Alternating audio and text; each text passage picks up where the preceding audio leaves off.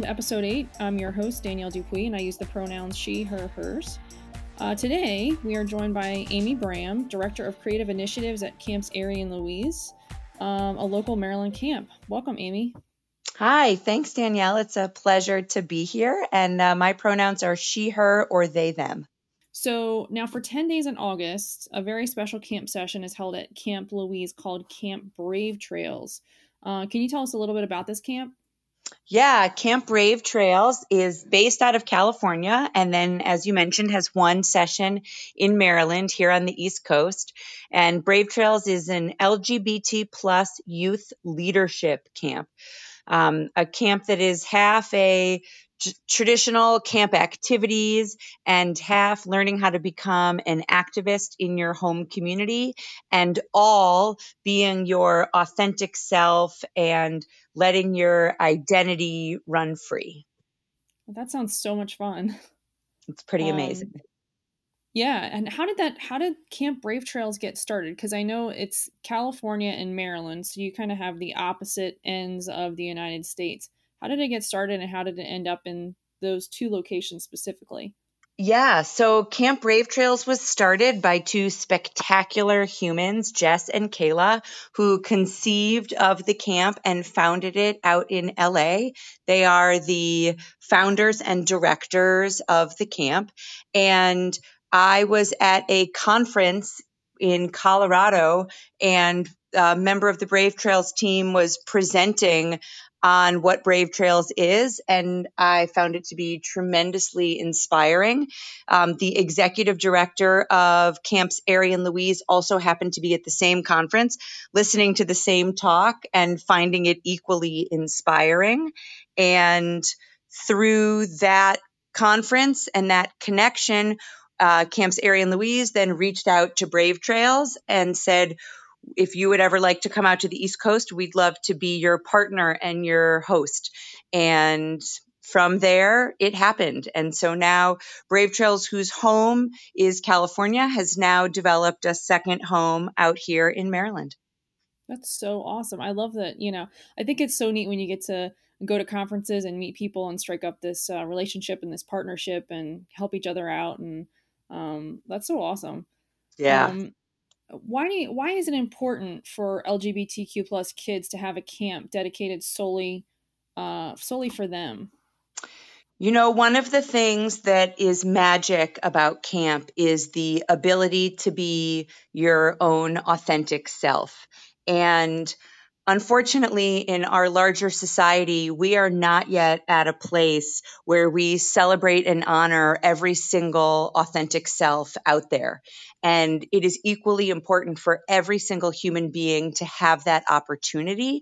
And so, Brave Trails creates that. And it's no matter what your identity is, whether your identity is solidified or in flux, no matter what's going on for that piece of your exploration and discovery and journey, we celebrate your identity. We celebrate trying on different identities, and we create a space that is unique and special in that way. I think the second piece of that is the adult role models in camp. And that one of the most important things to me about growing up is knowing grown-ups who you can relate to and you feel similar to and that you admire, to see that you can also grow to be a grown-up that is celebrated and admired. Yeah, I absolutely think that that's fabulous. Now, coming up this week, you're going to be presenting a session at the HOCO Rainbow Conference titled Building Community Through Play.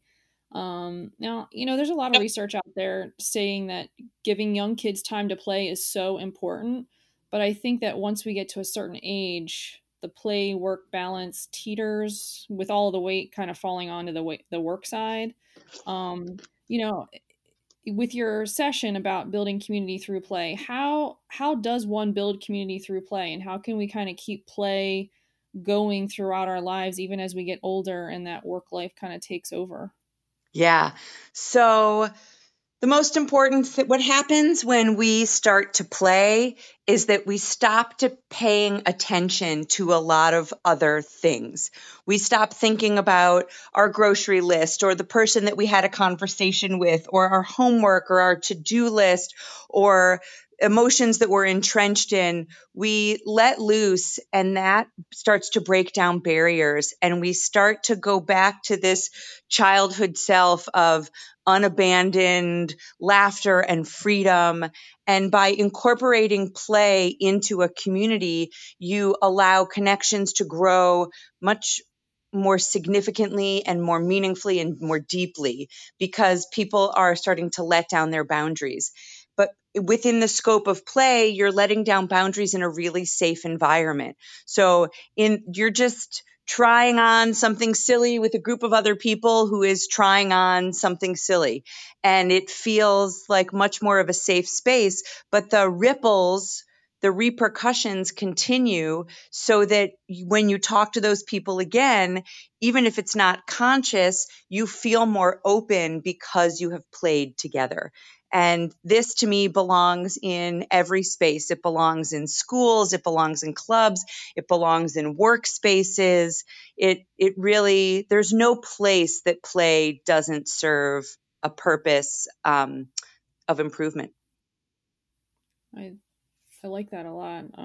I feel it, especially with the push on testing and technology that, we're just constantly so engrossed in a computer screen or zoning out, and, you almost don't even pay attention or are aware of the things going on around us because we're just sucked in. Um, what is there any advice that you would give to those of us who are kind of stuck in a device in order to kind of like break free from that mold or that behavior to get started?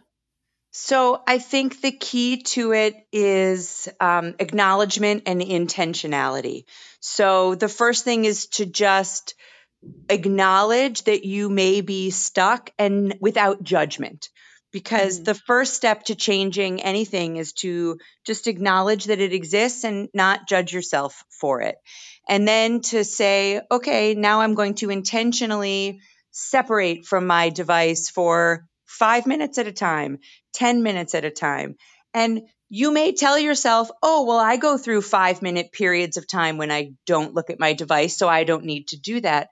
But the intentionality of saying, I'm putting on Do Not Disturb and I'm walking away for 5 minutes, for 3 minutes, that's starting to retrain your brain to not pick it up and check everything because your brain gets bored. And it's saying, I'm really training my brain to let go of that focus and take small steps. And if you set a timer for 10 minutes and you only make it 8 minutes, go back to that place of not judging yourself and saying, I tried it. This is where I got, and that's great. And next time I try it again, I can look at it a different way, and I can try to make it a little bit longer. But the key piece to me to any change, and especially with what we're learning about the science of addiction and phones, is you have to take it seriously in terms of how hard it's going to be and not judging yourself, Mm-hmm. because we are learning that it is a form of behavior that's unconscious that we're not really in control of, and it can take a long time to retrain ourselves. Mm-hmm. Yeah. Now, I looked on your bio a little bit, and it says that you've always had a love of camping. My daughter recently fell in love with camping a couple years ago through the Girl Scouts. And I was pretty excited for myself because not only did I manage to set up the tent, but I squeezed it right back in the same bag that it came out of. Small victories. When did your love of camp begin? So I went to summer camp for the first time I went to day camp when I was 4, and I went to my first overnight camp when I was 5. Oh And wow. I vividly remember the trying to haul a suitcase that felt as big as me and collecting 4 sticks to tie to the ends of my bed to drape my mosquito netting over my little bed area so we didn't get eaten up. We were in platform tents at night. Oh, And wow. that was a Girl Scout camp. And through the experience, I went to YMCA camps and Girl Scout camps. And through that experience, the learning, being my authentic self was always connected to the outdoors. I had a really rough time in school. If I was not a child of the 70s and 80s, now they would have labeled it bullying. There would have been a lot of other interventions, but that wasn't the case then. But camp was the place where I got to be myself with no negative repercussions. And it wasn't so much that I made tremendous friends. I've never been someone who had a lot of friends, and it's always been a little challenging for me to make those relationships. But it was a place where I was just left to be who I am, and who I am was okay. And that was enough for me to make it the best place on earth. And because that authenticity of being myself always came to me connected to the outdoors, and then learning to go on canoe trips and pitch tents and portage canoes and cook outdoors, that fostered this tremendous love of being outdoors within me. And so summer camp and camping are inextricably linked to feeling like I couldn't be my best self. Mm-hmm. What has been your favorite place to camp? So it sounds like you went to like a lot of like camp activities and for summer and whatnot. But has there been a place where you've gone camping with your own family that's been a favorite? Um, oh, my favorite place to camp. That's a really hard one, but I've done 2 camping trips, backcountry canoe trips in southern Alabama on the Choctawhatchee River, Oh, full of cypress trees, black cypress, and quiet paddling. And that's probably one of my favorite places that I've ever been. well, that sounds very relaxing. Mhm. I remember when I was about 9 or 10 years old going to a sleepaway camp. I think that was probably my only experience camping as a youngster. My parents were not campers, did not want to be in a tent and do that kind of stuff at all. But I remember making lanyards, singing some kind of random song about a frog that got run over. I don't remember. We did a lot of canoeing and sleeping in a bunk bed. And by the end of the week, we did not have mosquito netting, so I remember being covered in mosquito bites. But it was a lot of fun and very memorable. What are some of the activities that you do at Camp Brave Trails that are memorable for a lot of the teens that participate? So first of all, I could totally sing you that song about the frog. I know exactly what song you're talking Oh, about. really? Oh my gosh, you know what I'm talking about? That's so funny. So we do some what I would consider traditional summer camp activities where we're singing ridiculous songs and we're doing archery and different art activities, theater activities, drama activities, all sorts of different things, sports activities. And it's actually one of the more popular things, which I think is great to watch. A group of folks who traditionally may not think of themselves as athletes, Hmm. learning sports and really tremendously enjoying them because Hmm. they are taught by amazing queer role models who make them accessible and exciting. And then Brave Trails also has what we call a build on, which is an activity that you sign up for at the beginning of a week and you do for a number of consecutive days, and one day builds on another. And we have drag and zine and poetry and drama and community through play.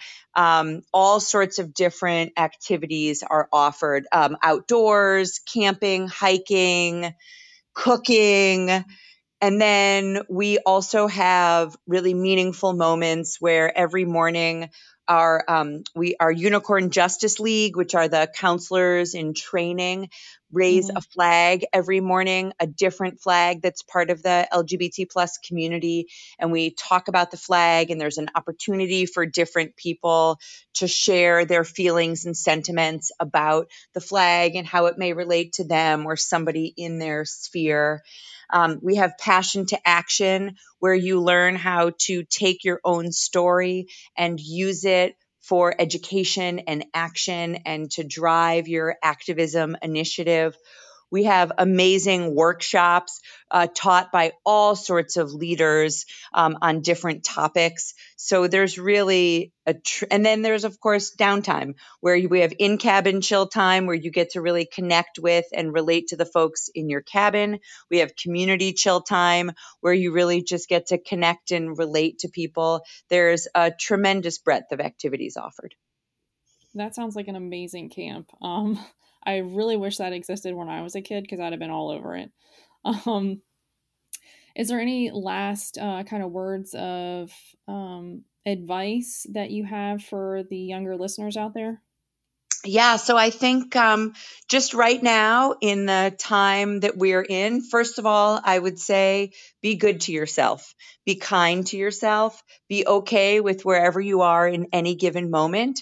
And because we are in this virtual world right now, follow Brave Trails on Instagram. There's lots of opportunities to connect with people, and it's very low barrier because you're not making a commitment to come to camp. You're making a commitment to follow an Instagram channel. And there's a lot of really amazing things and opportunities to be in live and opportunities to just hear from other people and see what's going on in the community. So I think those would be my recommendations.